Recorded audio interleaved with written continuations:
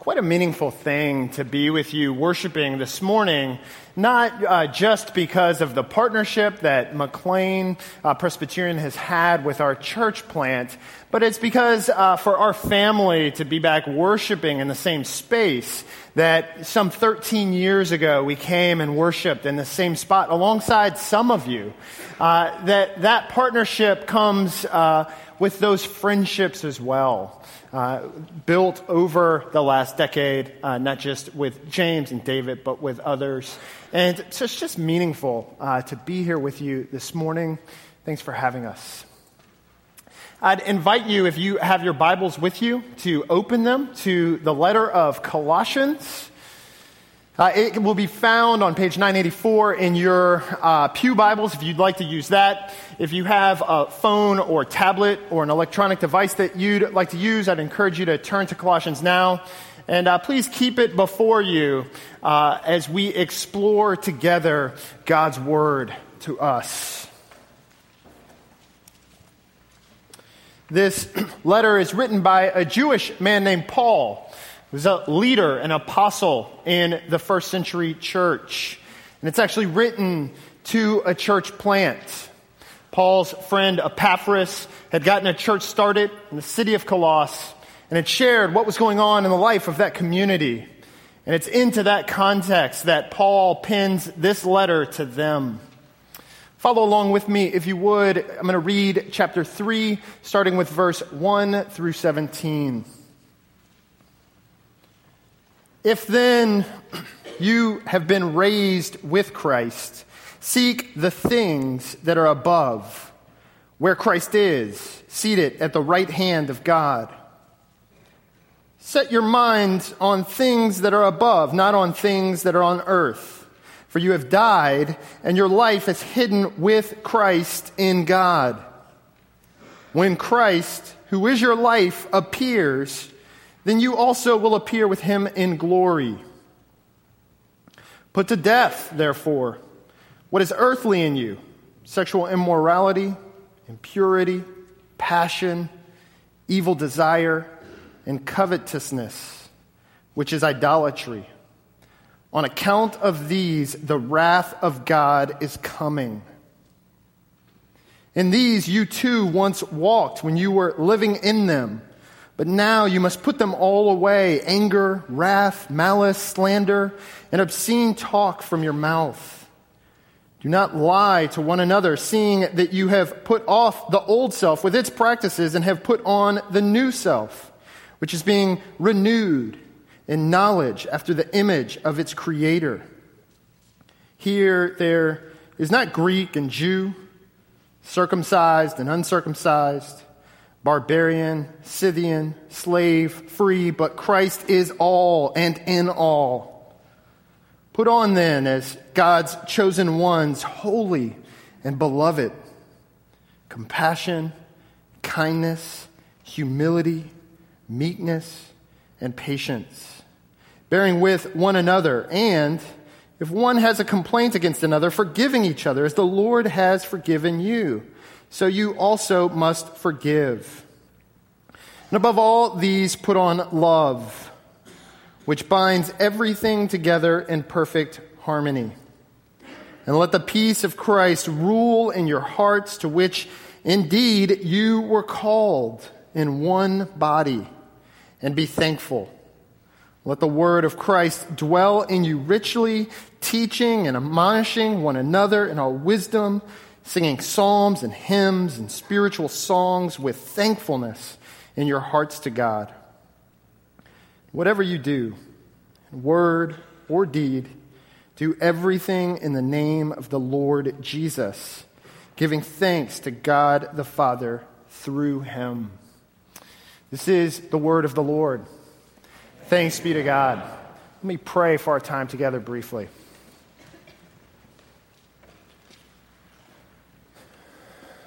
Our Father in heaven, I ask that as we hear your word, not just through Paul to Colossus, but to us today, that you've preserved over centuries for us to read and wrestle with now. I pray that by your Spirit, you would give us eyes to see and ears to hear the gospel of Jesus Christ. Amen. So some 3 years ago, our family moved to Silver Spring, Maryland. That is just across the American Legion Bridge. And it is quite a diverse place. There is no longer an ethnic majority in Silver Spring. It is majority minority. And it's into that context that we moved and began this work of church planting. As part of that process, engaging our community, I spent time last year every Tuesday and Thursday on Montgomery College's campus. It's a community college in Montgomery County that has 3 campuses, and one of them is just down the road from where we meet for public worship. And so every Tuesday and Thursday, I would go on campus and spend time there. I took an intro to philosophy course and got to know the students there.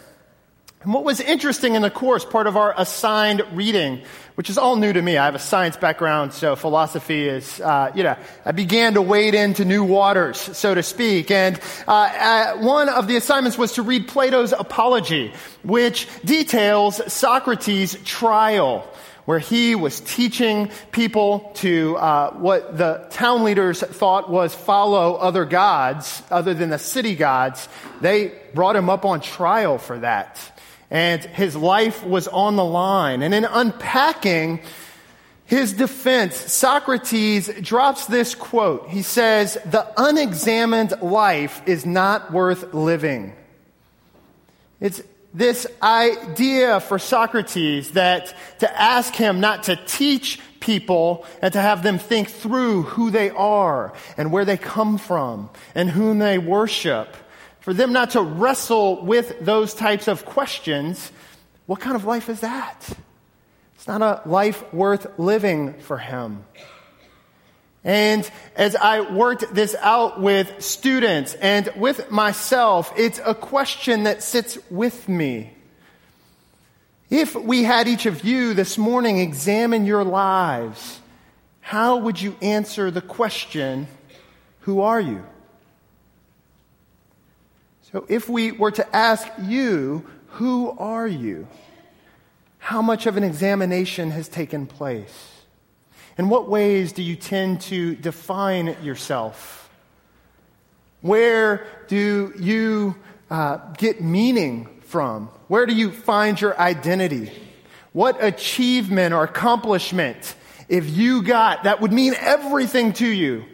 Or if you fail, you would be destroyed. Those are just a few ways to diagnose and get at where you find your value, who you are.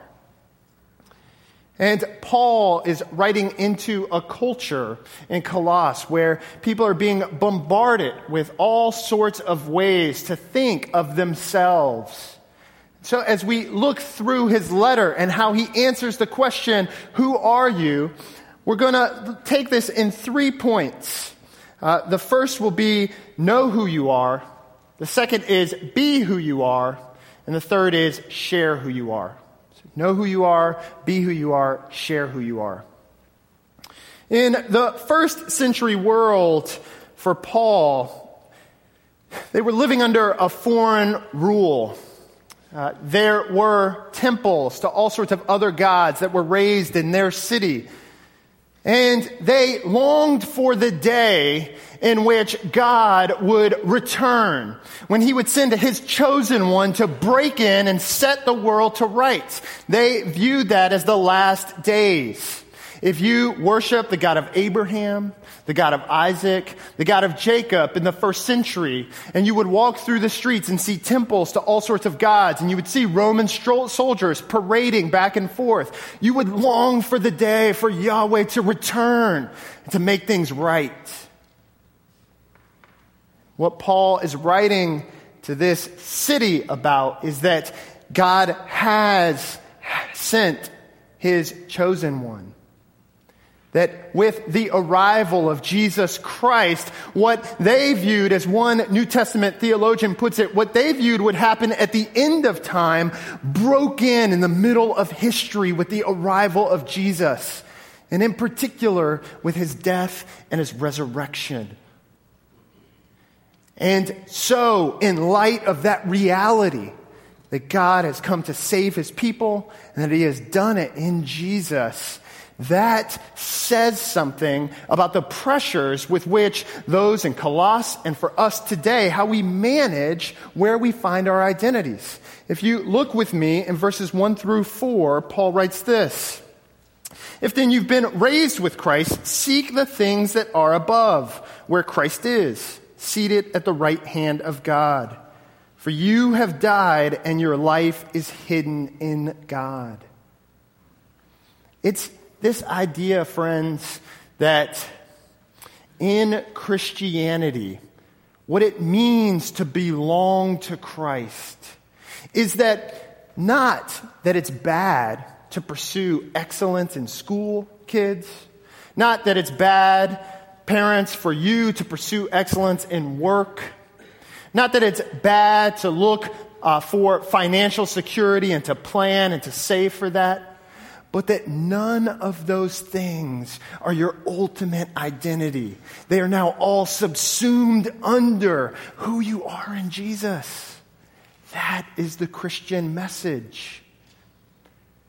And so he's holding this out to them. And in verse 11, he's saying, this is the way it tears down the ways in which you've thought of yourselves before. Here in Christ, there's not Greek and Jew, circumcised and uncircumcised, barbarian, Scythian, slave, free, but Christ is all and in all. The ways in which we can find identity in our culture, whether in great wealth and accomplishment, whether you're here this morning and you're struggling, you're under or unemployed, you have chronic health issues, there's not much joy to life. No matter where you're at on those ends of the spectrum, Paul is holding out Jesus to you as your ultimate identity and as your hope in both life and death. That's true if you're here this morning and you've come in looking for a time and place to work through your doubts and questions. If you've joined us and up to this point, you aren't quite sure what to make of Christianity, you're not sure if you buy it, we welcome you and are glad that you're here. We don't want you to miss the reality that as Christians, while we sing together and pray together, while we come from different walks of life, that we are all together united through faith in Jesus. And it's an invitation for you to participate in the story of what God's doing in our world through faith. That's how you know who you are. Now, it's important for you to hear this. It's my belief that your identity, and this is fairly simple, but that your identity shapes your life. So that where you find great value, it changes the way you make decisions. Whatever you would say is ultimate for what you're pursuing, that will have an effect on how you spend your resources, your time, your money, your energy, who you talk to, who you avoid. That all of those things are shaped by who you are.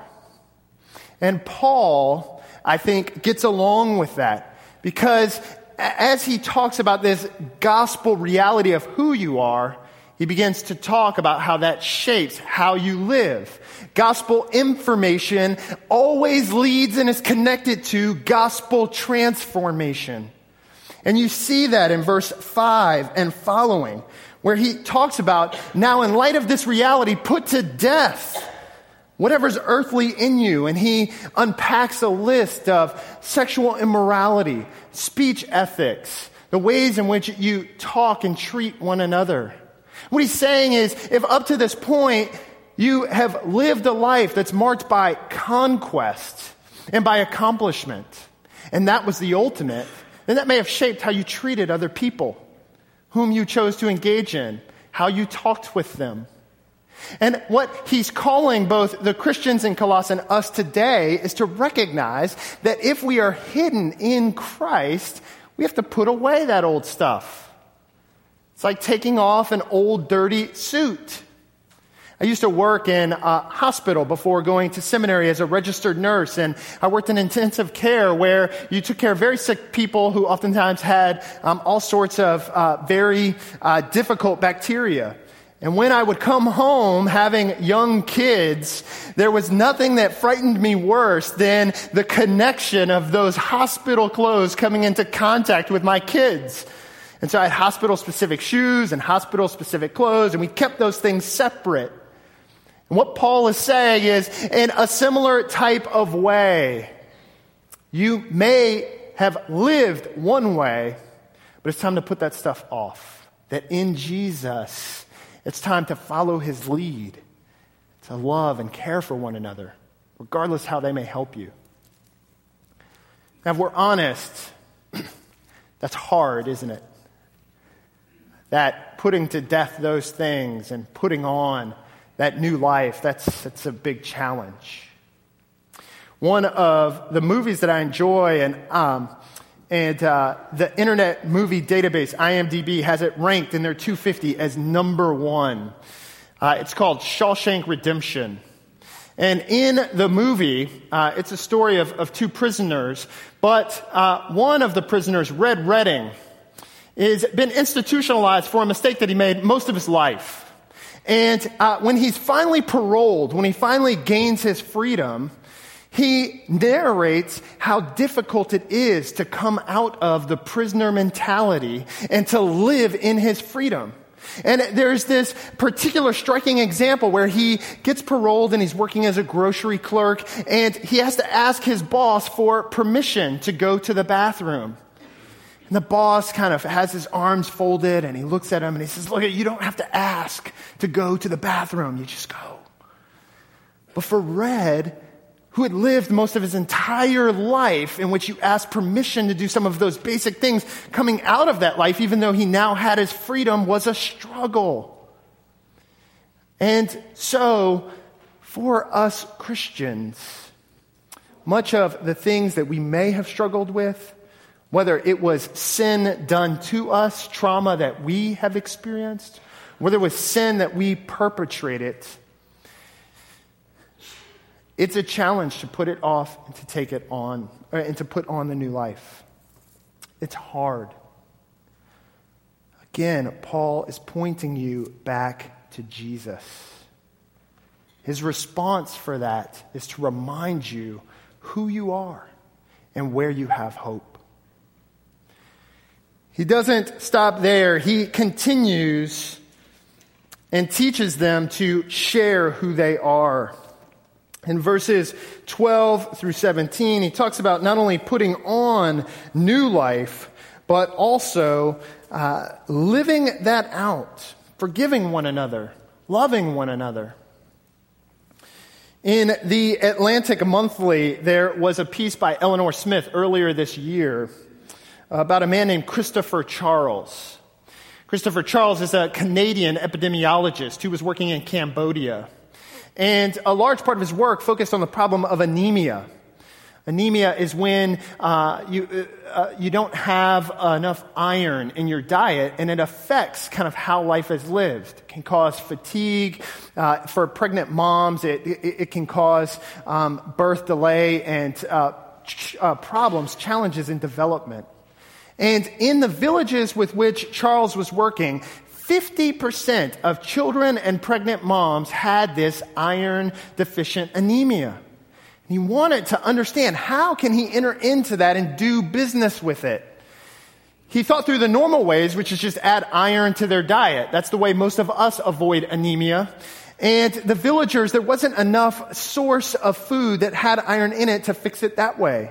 So he wondered about using cast iron pots.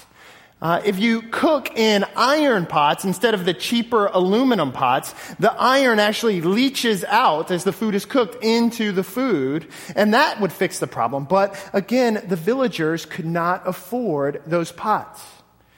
Undaunted, Charles theorized, well, what if we gave them an iron block and asked them to drop it into the pots when they boiled water or they cooked stew? Would the iron leach out into the food that way? And then they wouldn't face that financial burden. We could just give them the iron block. And so he tried this. In the villages, the women primarily did the cooking, and so he went door to door and would talk with women and give them an iron block and say, drop this into your boiling water or into the stew or whatever you're making, and it will help. And he came back after a number of weeks to see how things were going, and what do you think happened? The iron blocks were doorstops and propping up tables and used for all sorts of other reasons. They weren't cooking with it. And Charles thought, okay, what do we do about this? And so what he did was he met with the village elders and he listened and he learned about their culture. And what he found is there was a particular fish that they occasionally eat that is well regarded in Cambodian culture, and particularly in these villages. And it's marked as a sign of good luck and health and happiness. And so what Charles did is went and made iron fish. Smiling little iron fish that looked just like the fish that the villagers valued. And so he goes back and he hands out the iron fish to the women and says, will you drop this in the boiling water or in the stew? And as it cooks, just trust me, cook with it. It's going to help you be healthy. And they started doing it. The fish became a sign of kind of health and wellness in the villages. And over the process of 12 months, Charles virtually eradicated anemia in children and pregnant moms in these Cambodian villages through doing this. And when he was being interviewed for this Atlantic piece, what he said is the genius behind this fish thing is that it doesn't have to be a fish. The genius behind it is that if you were in a sub-Saharan African context where they didn't really have fish and no one knew what a fish was, you make an iron whatever's important to them. You engage into the culture that you're trying to reach, that you're trying to help, and you do it in ways that are accessible and understandable to them. And if you can understand at all what's happening there, then you will understand what we are all trying to do in church planting. If there is a great Christ deficiency in our neighborhoods and schools and workplaces, if there are people whom don't value religion, in fact, they equate it with anti-intellectualism, if there is that going on, in what ways do we choose to engage? And so for this last point, I really wrestled leading up to this. Do I give you a method to go out and do? And as I wrestled with that, I thought, if I do that, it's going to end up like the iron block. You're going to take the method that I give you for all of your various capacities and in what you do and in your neighborhoods that are likely different from Silver Spring, and you'll go out and it may not work. For some of you, it'll be exciting, and God will use that. But it'll end up just being cast aside. The challenge in church planting and driven by what Paul is talking about here in terms of sharing who we are is that we do it into specific contexts.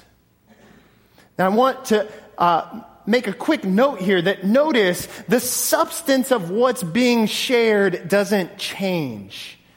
It's always iron, right? As Christians, we're not relativists. We can't just go out and share with whatever works. We're called to go out and share Jesus. And this truth that God has broken into our world to deliver us. And He's freely offered that to anyone who will engage in faith.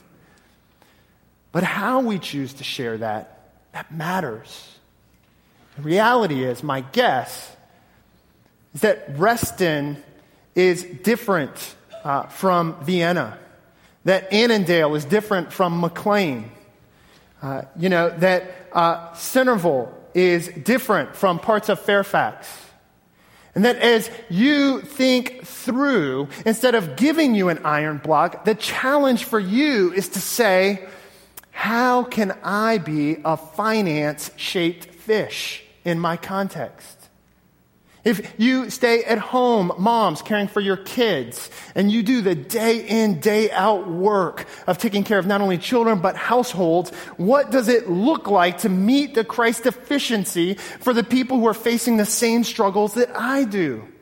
If you're in law enforcement, if you're in education, wherever you're at, the call for you is to think through what it looks like to share your lives with those around you. If you see what Paul does in 12 through 17, he's saying that this is a corporate enterprise. Christ dwelling richly, teaching one another, admonishing one another, loving and forgiving one another, that whatever we do in word or deed, that we do everything in the name of the Lord Jesus Christ. I can't possibly tell you how to share who you are in all of your specific contexts. But if I can challenge you to think through what your identity is in Jesus and how that shapes how you live, and then to just live life with the people around you, that is by far the most effective evangelism we can go after.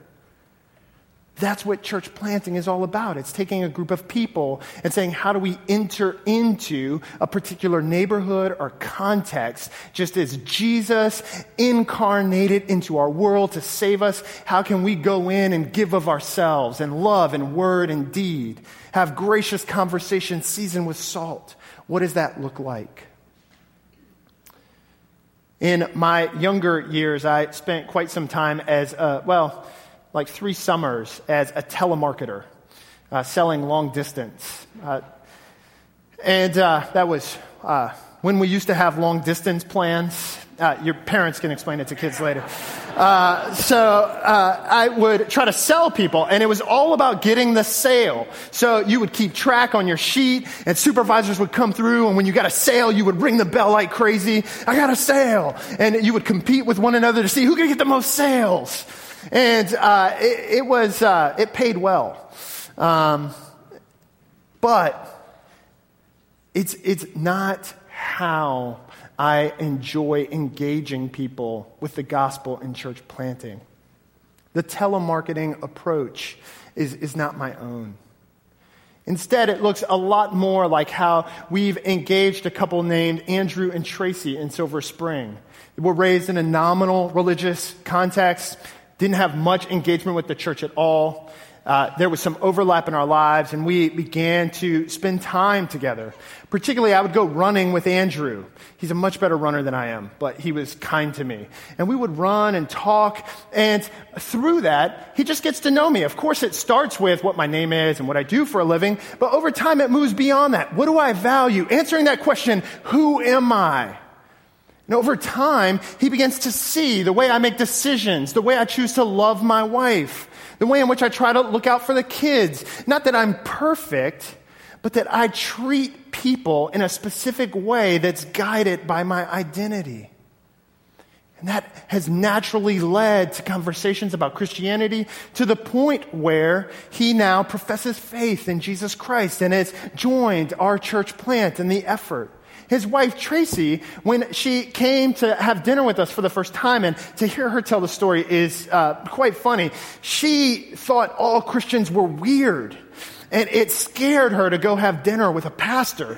She just didn't know what to expect. And you know what her chief comment was? Her reflection on that after we had dinner? It's just that we were normal.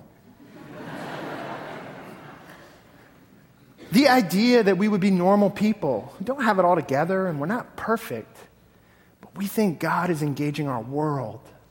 We think he's loved us and he's shown it to us in Jesus Christ, and that's what he's calling us to do. That's how we're doing evangelism in Silver Spring. That's how we are engaging people in our neighborhoods and in our workplaces. And God's call to you as a church is to do the same. It's that whatever you do in word or deed, that it's a reflection of who you truly are in Jesus. That is powerful evangelism. And as McLean moves forward to meet that Christ deficiency in very specific neighborhoods and contexts, my understanding is that within this calendar year, the goal is to plant a new church. I would encourage you, if that church ends up landing somewhere where you live or you're close by, to prayerfully consider what it would look like to engage in that kind of work. It's a powerful thing to go in and to meet people and to share your lives in such a way that you can genuinely be known and that others can genuinely know you. It's a real opportunity to live out, to share this gospel of Jesus Christ. Let me pray for us. Our Father in heaven, we thank you for this time together. We thank you that you have provided for us in Jesus. Because our lives are hidden in him, because of his work, we can rest. Because of his life and death, we can live. And I pray that individually and as a community, we would be faithful, not to sell people on things, but to share our lives, to allow some of the messiness of our struggles to bubble up to the surface, but in the midst of that, for people to see what a beautiful picture of living in grace and community, what it looks like. I pray that for McLean Presbyterian, for Mosaic Silver Spring, for the churches of our presbytery, and for the global church beyond, that we would be faithful in all of our specific contexts to hold out you, the resurrected Jesus. Amen.